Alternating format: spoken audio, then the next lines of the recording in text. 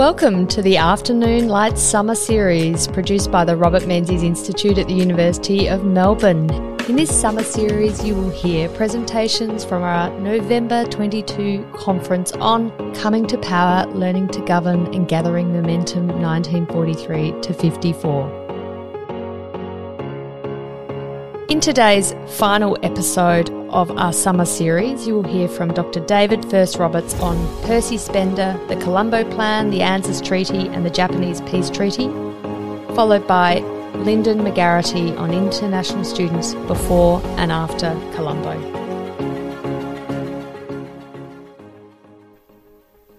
Well, thank you very much, Georgina, and to Zach and to all of the team at RMI behind another fine conference.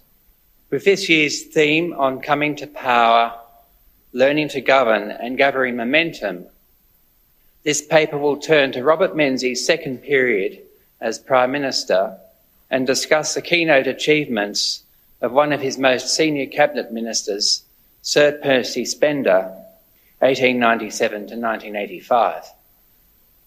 So after Robert Menzies' return to the Prime Ministership in December 1949, Percy Spender served as his first Minister for External Affairs from 19th of December 1949 until the 26th of April 1951, when he was succeeded by Richard Casey. Although Percy Spender's 17-month tenure in the portfolio was relatively brief, he was arguably one of our most consequential ministers for foreign affairs since the Second World War. His signature achievements included the negotiation of the Colombo Plan, the signing of the ANZUS Treaty, and negotiation of the Japanese Peace Treaty. According to Professor David Lowe, the widely travelled Spender had a highly developed sense of geopolitics and of change in the Asia-Pacific region. Percy Claude Spender was born in the inner Sydney suburb of Darlinghurst on the 5th of October 1897. Educated at Fort Street High School, he eventually matriculated to the University of Sydney, where he earned a Bachelor of Arts and a Bachelor of Laws with first-class honours and the University Medal. In 1923, he was admitted to the New South Wales Bar and set up chambers in Phillip Street, where he specialised in commercial law and even co-authored a textbook called Company Law and Practice. In 1935, he took silk, and at 38, he became the youngest King's Counsel in the British Empire at the time. Following his successful career at the New South Wales Bar, Spender set his sights on federal politics. And in a bit of retrospective déjà vu, he contested the Sydney seat of Warringah as an independent in 1937 and won it handsomely against the sitting UAP member, Archdale Parkhill, on ALP preferences. In a family twist of irony, his son John Spender, who held the seat of North Sydney as a Liberal MP, would be defeated by an independent MP, Ted Mack, in 1990, while his granddaughter, Allegra Spender, would come full circle as an independent MP to once again defeat a sitting centre-right MP in the eastern seat of Wentworth in last year's election. So while Percy Spender was elected to federal parliament as an independent, he soon came across to the UAP, United Australia Party, in 1938, then led by Prime Minister Joe Lyons. With Robert Menzies assuming the Prime Ministership for the first time in 1939, Spender's potential was recognised when he was appointing acting Treasurer in November 1939 and then Treasurer from March to October 1940. In the Treasury portfolio, he favoured a Keynesian interventionist approach to managing the economy, which he believed was justified in wartime circumstances. After serving as Treasurer, Spender served as Minister for the Army from 1940 to 41 until the Curtin Labor government came to power. In opposition, Spender published a book on Australian foreign policy in 1944, and in 1945 he followed Menzies into the new Liberal Party of Australia. Despite supporting interventionist measures in wartime, Spender's philosophical instincts were essentially liberal. In his speeches, he stressed the primacy of the human spirit and focused on the individual and freedom of choice, while expressing an antipathy towards socialism and centralised bureaucratic planning. In particular, he deplored communism as a threat to the survival of freedom, democracy and Christian civilisation in the West. With the return of Menzies to the Prime Ministership in December 1949, Menzies appointed Spender as his Minister for External Affairs. Now, to better appreciate the innovative contributions Spender made to Australian foreign policy in the early post-war years, it would just be helpful to traverse some of the background experiences and influences that informed his outlook on foreign affairs. Unique for a Conservative politician of his era, Spender's primary international exposure had been in the region of Asia at a time when his contemporaries typically made their first overseas trips to Britain.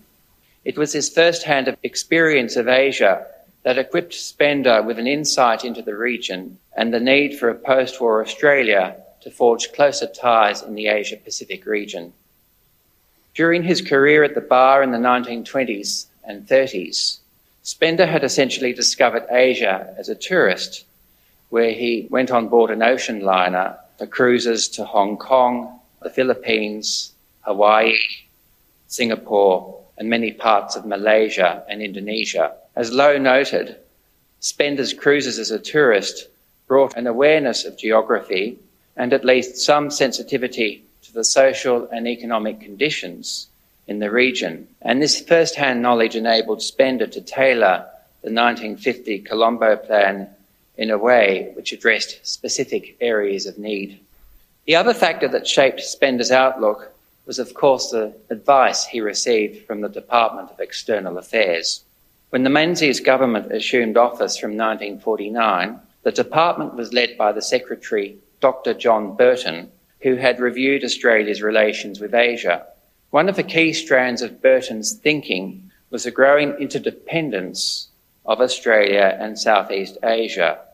Conscious of both the spectre of communism and also the shift to decolonisation in the region after the war, Burton envisioned an Australia that could play an effective role in establishing stable, moderate and friendly governments in Southeast Asia, which would serve as a security buffer between Australia and mainland Asia.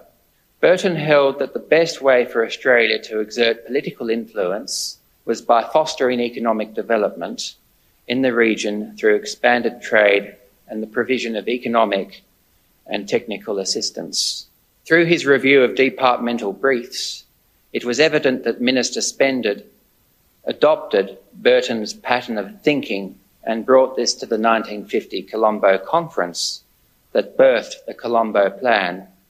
Attended by the foreign ministers of 8 Commonwealth countries, including Spender, the Colombo Conference of January 1950 aimed to address the economic and security needs of South and Southeast Asia in the face of burgeoning communism in the region. The participating nations included Australia, Britain, Canada, New Zealand, South Africa, India, Ceylon, later Sri Lanka, and also Pakistan. Contributing to the conception of the Colombo Plan at the conference and leading the drafting process, Spender proposed that the distribution of food and raw materials be part of the Commonwealth's regional aid program for South and Southeast Asia. In addition, Spender called upon the governments represented at Colombo to make credit available for essential productive purposes in the region, and the beneficiaries of this aid would be Pakistan, India and Ceylon, with others beneficiaries to follow. While the conference conceived the Colombo Plan, the initiative itself would assume greater form with the inclusion of more countries and the adoption of new programs, not least the student exchanges, which allowed promising students from South and Southeast Asian countries to study at Australian universities. Although Spender's contribution to the conception of the early formulation of the Colombo Plan at the 1950 conference was critical, it's important to acknowledge that he was by no means its sole architect. The contributions of the British Foreign Secretary Ernest Bevin were significant, as were the inputs of J.R. Jayewardene, the Ceylonese Minister for Finance, and also Ghulam Muhammad of Pakistan. That said, Spender's role was prominent in being assigned the chief drafter of specific measures of the conference to consider and eventually implement. The other dimension that Spender brought to the conception of Colombo Plan was the engagement of the United States as a potential partner, given its geographical position in the Pacific and also its close relation with Britain and the Commonwealth through shared history, values, and wartime experiences. The United States was initially slow to respond to Spender's overtures, but by November 1950, the Americans decided to associate their own aid proposals with the Colombo Plan Committee. The resolve of Spender to engage the United States brings us to his second signature achievement as External Affairs Minister, where he negotiated the terms of the 1951 ANZUS Treaty. With Spender long recognising the receding influence of Britain in the Pacific, he maintained that some kind of security pact with America would be not only desirable but essential for both Australia's protection and the containment of communism in the Pacific.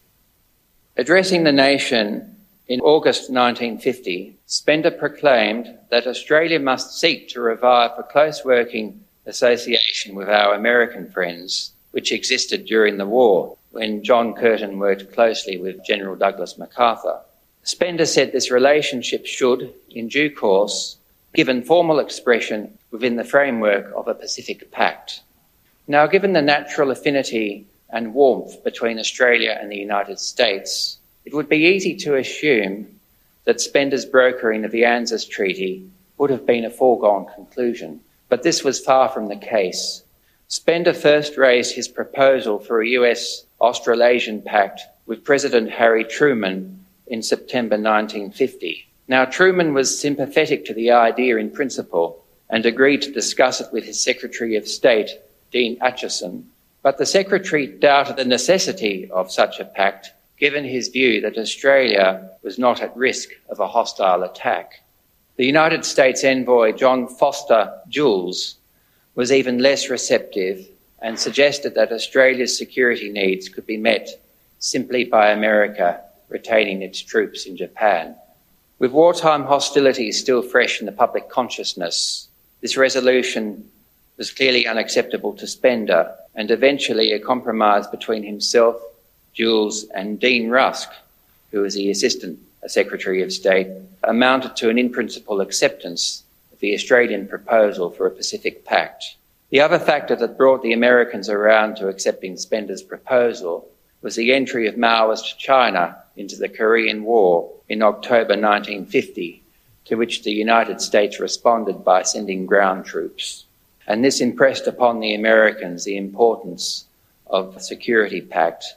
So in 1951, on the 15th of February, Dulles arrived in Canberra to discuss the pact proposal with Australians and New Zealanders. And after further negotiations, a draft security treaty was finally agreed, which largely resembled the form of the final ANZUS Pact.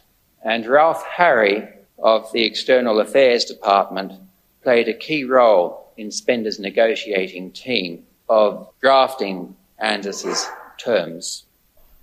With the United States Senate approving the draft, the ANZUS Treaty was signed in San Francisco on the 1st of September 1951 by Percy Spender and his New Zealand counterpart, Carl Berenson.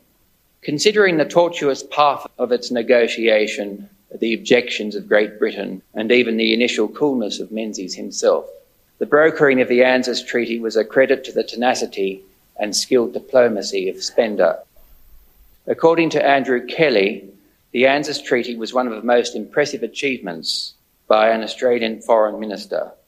Closely related to Spender's brokering of the ANZUS Treaty was his negotiation of the US-initiated Japanese Peace Treaty of 1951, desiring to bring a post-war Japan into the Western alliance against communism.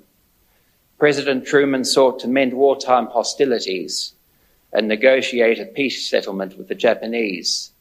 US envoy Dulles raised America's Japanese peace proposal with Spender in the same Canberra meeting that produced the ANZUS Pact.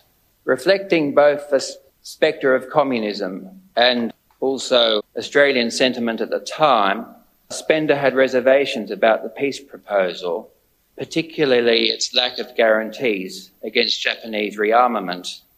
Given, however, that the negotiations of the ANZUS Pact and the Japanese peace treaty were interlinked in this one meeting, Spender was pragmatic enough to accept that the disadvantages of the peace treaty could be outweighed by the advantages of procuring a security pact with the United States.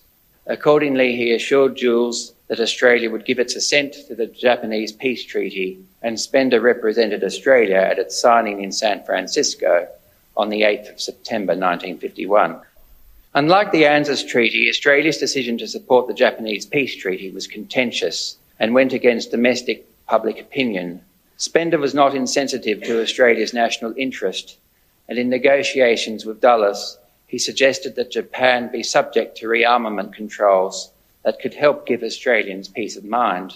The US declined to adopt Australia's suggestions, yet Spender was a realist who accepted the peace treaty as a necessary step to buttressing the peace and security of the post-war world.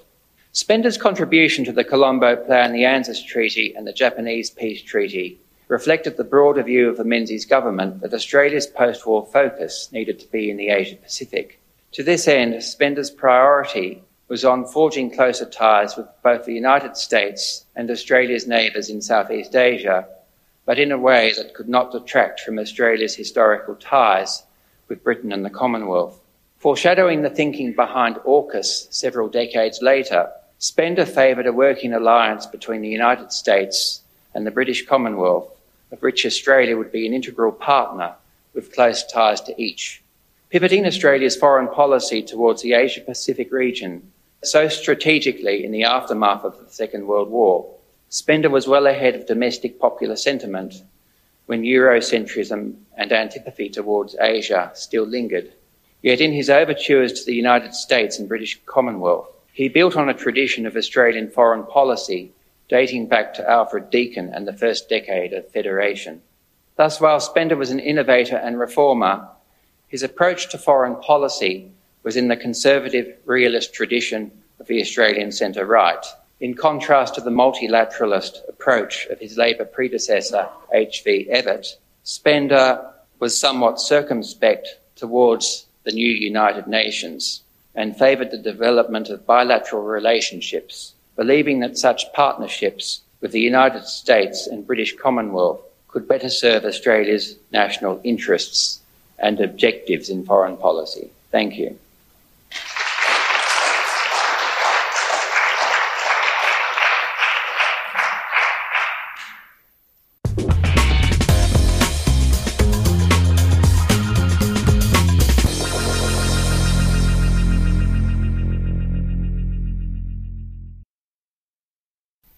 One of the myths of Australian history is that the overseas student program in Australia began with the Colombo Plan.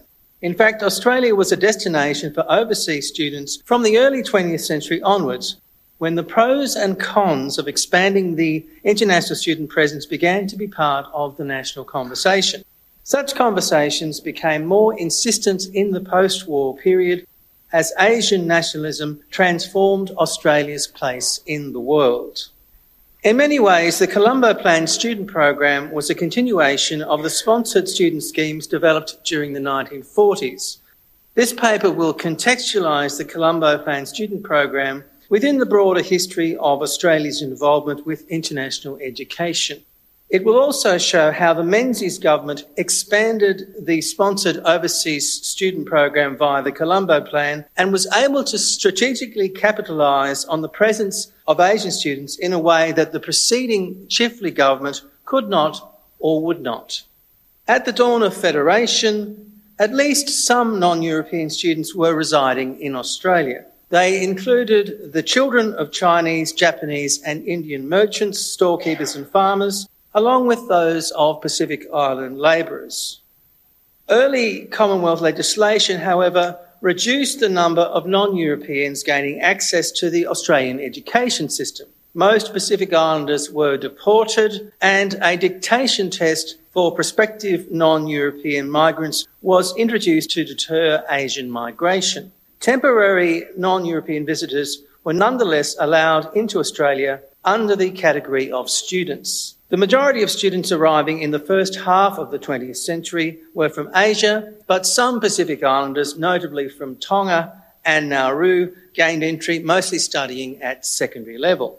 The first formal policy decision on overseas students was the Watson Labor government's 1904 decision to relax regulations relating to the entry of Indian and Japanese students. The new regulations allowed Japanese and Indian visitors to enter Australia for educational purposes. They were exempt from the dictation test, but had to apply for a certificate of exemption from this test after 12 months. The 1904 regulations for Japanese and Indian students were widely publicised, but responsible ministers remained tight-lipped about the fact that from around this point onwards, they were also quietly allowing temporary entry for Chinese students as well, wanting to avoid alienating the small but assertive Australian Chinese business community, but also committed to a white Australia marked by anti-Chinese prejudices. Successive Commonwealth administrations found it difficult to develop a cohesive Chinese student policy. This is reflected in the 1912 comments of Josiah Thomas, External Affairs Minister in the Fisher Labor government, and I quote, "When I first came here to the External Affairs Department, I found that quite a number of young Chinese had been permitted to come to Australia in order to go to the schools. Most were young children from 11 to 14 years of age, and the idea was that they would remain in Australia for 3 or 4 years and then return to China. But the thing began to grow until it looked like assuming large proportions. Then I decided to shut down on it," end quote. The Fisher government subsequently introduced regulations for students in which Chinese students were only eligible to enter Australia if they were aged between 17 and 24 and could only remain in the country for 6 years. By 1920, however, the age restrictions had been removed and students could stay as long as they needed to complete their studies. As Home and Territories Minister George Pearce noted, this was recognition that there are good grounds for believing that Chinese students now being trained in Australia will play a prominent part in promoting trade between China and Australia in the future. If the government decided to discontinue altogether the concessions granted to students, such action would react detrimentally on the trade relations which businessmen in Australia are now endeavouring to build up, end quote. Such views mirrored comments made by Asian and Western observers over several decades. Commentators such as the 1930s Chinese Consulate General Dr. Pao urged Australia to reap the potential economic benefits of encouraging overseas students to enter the country. Dr. Pao said that America and England had long realised that Chinese students returning to their own countries were potential trade ambassadors. Australians, he said, should realise their best friends in the East are the Chinese who have returned from Australia. While Australia's exports to China had reached a value of £1,973,862 in 1934-35, the Commonwealth was not inclined during the interwar period to prioritise Asian student policy. It fluctuated between restricting and loosening conditions of entry based on age limits. It's unlikely that there were more than a few hundred mainland and ethnic Chinese studying in Australia in any given year during the 1920s and 30s. In any case, Australia remained economically and culturally focused on its ties with Britain, and Commonwealth politicians presumably wished to minimise suspicion that they were not taking the White Australia policy seriously. Aside from setting and enforcing immigration conditions, Australian governments had little practical engagement with non-European overseas students. However, during the interwar period, some church-based groups filled in the gaps. One such example was Miss Sears of the Presbyterian Women's Mission Union, who ran a school for Chinese nationals in Little Bourke Street, Melbourne, emphasising English language and singing. Subsequently, the University of Western Australia offered at least one scholarship for an Indian student to study agricultural economics, with the successful candidate in 1939 being selected by the Australian Christian Movement. Furthermore, with some involvement from the Sydney branch of the London Missionary Society, Scout Commissioner Harold Hurst hosted several boys from the Pacific island of Nauru in the 1930s as they learned bookkeeping and other skills at Geelong education institutions. Indeed, it was Australia's responsibility for administering Nauru on behalf of the British Phosphate Commission, which may have begun the Commonwealth shift from regulating overseas student entry towards actively influencing the direction of the overseas student program. From 1923, the Australian administration financed the entire provision of education for Nauru people using phosphate revenue. It was in this context that Mr. Burnick of Nauru was selected by the administration to become the first Pacific Islander to attend university in Australia in 1932. Subsequently, when the Pacific War postponed the repatriation to Nauru of islanders who had studied in Geelong, Commonwealth officials became involved in their welfare. Australian policy towards overseas students before the Second World War was ad hoc and reactive. However, much of the rationale for maintaining an overseas student presence, including international goodwill, promoting potential trade benefits, and supporting the creation of elites within developing countries, was already present, although only faintly articulated. The Chifley government of 1945 to 1949 grasped the wider significance of emerging Asian nationalism and paid increasing attention to the diplomatic aspects of the international student presence. There were only about 300 non-European students in Australia by 1947, partly a reflection of overcrowding in Australian tertiary institutions as return service personnel retrained for new careers. Despite misgivings about limited tertiary facilities, the Chifley years saw the modest beginnings of Australia's active involvement in administering overseas student scholarship schemes. Influenced by the British Council and the United Nations Educational, Scientific and Cultural Organisation, or UNESCO, the Department of External Affairs organised two major scholarship schemes during the 1940s. These scholarships were designed to spread Australian goodwill throughout Asia. The most important scholarship scheme of this era was the Southeast Asian Fellowship Scheme, begun in 1949. In order to partially meet its commitment to UNESCO's worldwide program of post-war reconstruction assistance, the Australian government announced that it would spend £60,000 on scholarships. Under the Southeast Asian Fellowship Scheme, Australia committed itself to providing short-term training in Australian institutions for students from Southeast Asian countries. The emphasis was not so much on gaining qualifications.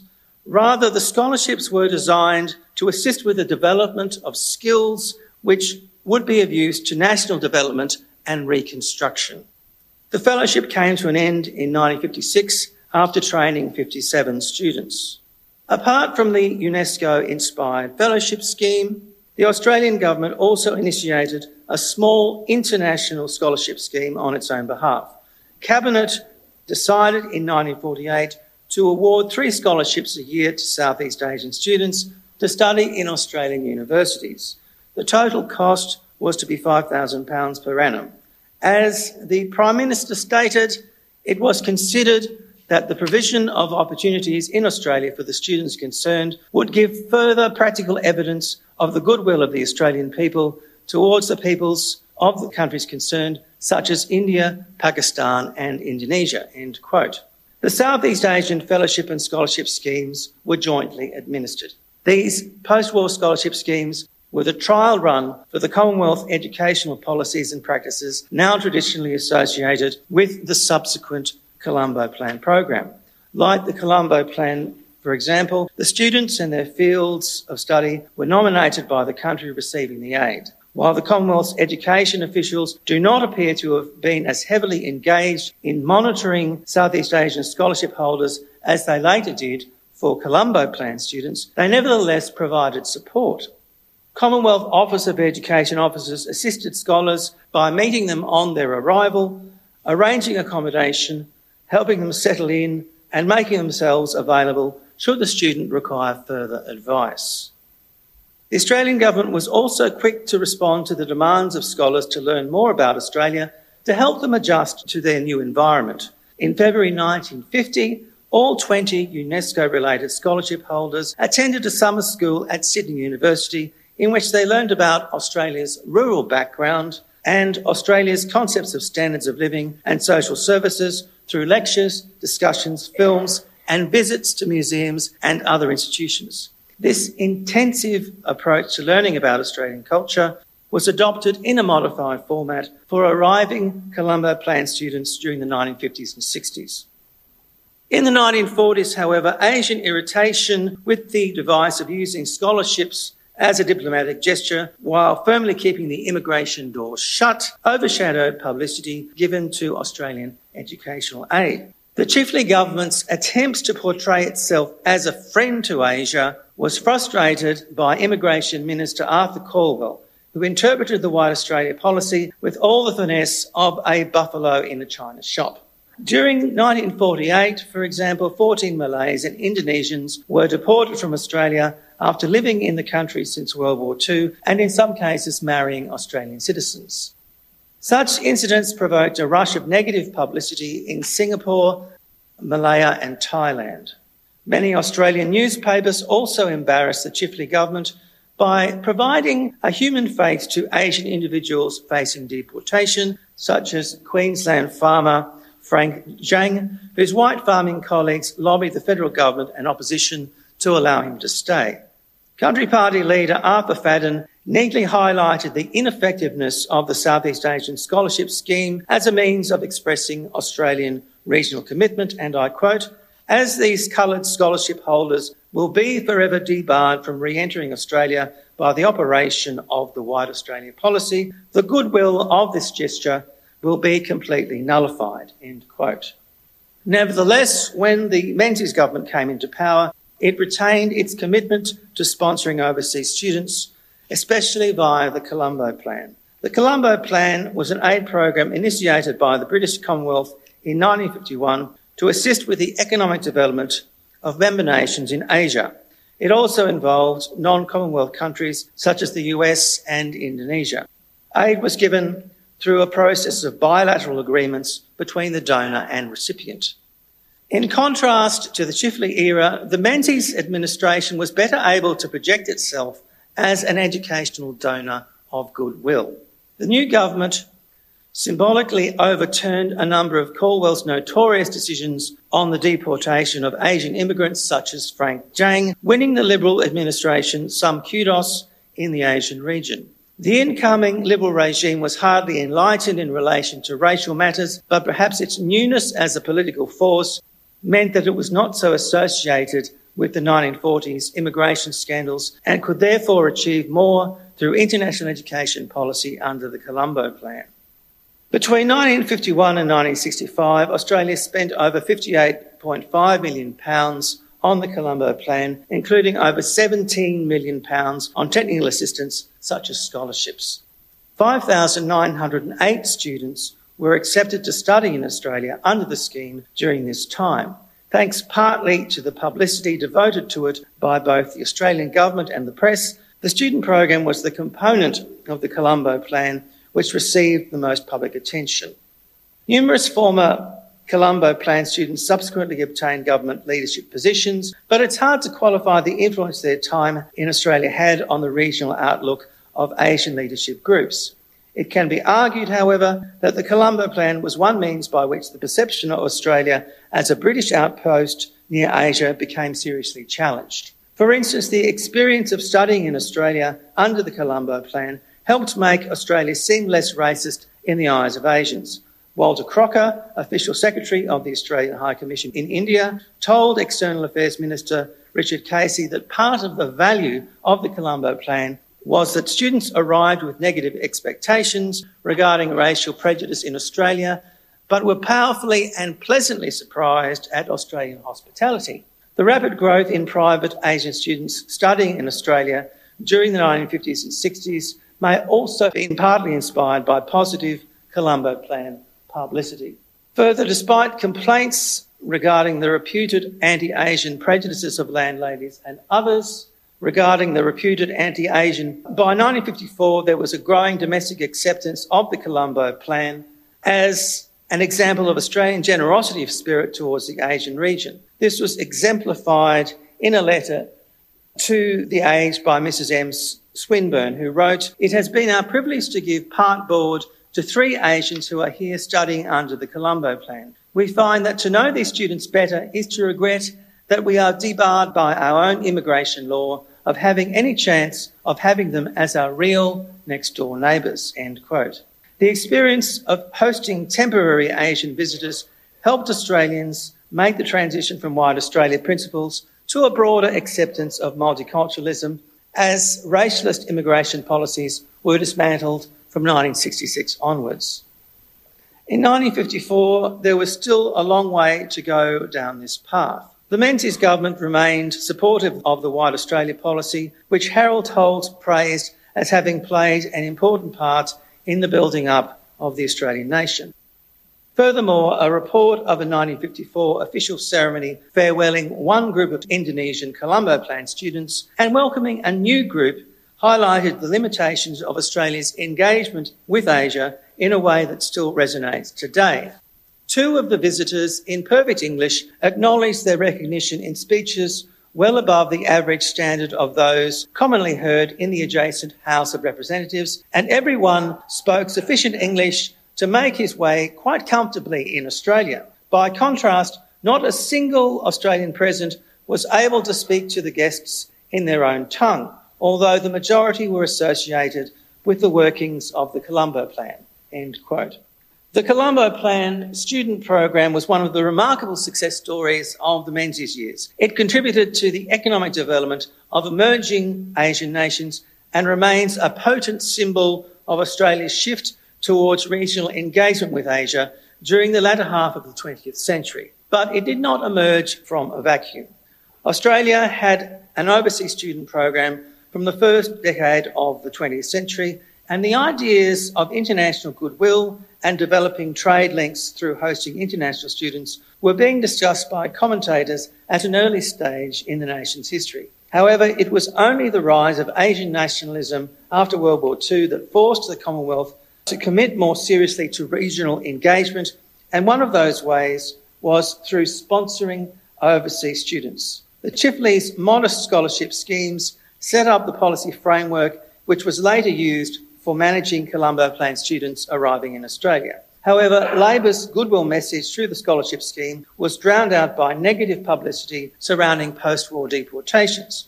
By contrast, the Menzies government was more discreet in its continued support for a White Australia policy, and by rapidly expanding the sponsored overseas student program in the 1950s and 60s, it gained positive publicity both at home and abroad. Thank you.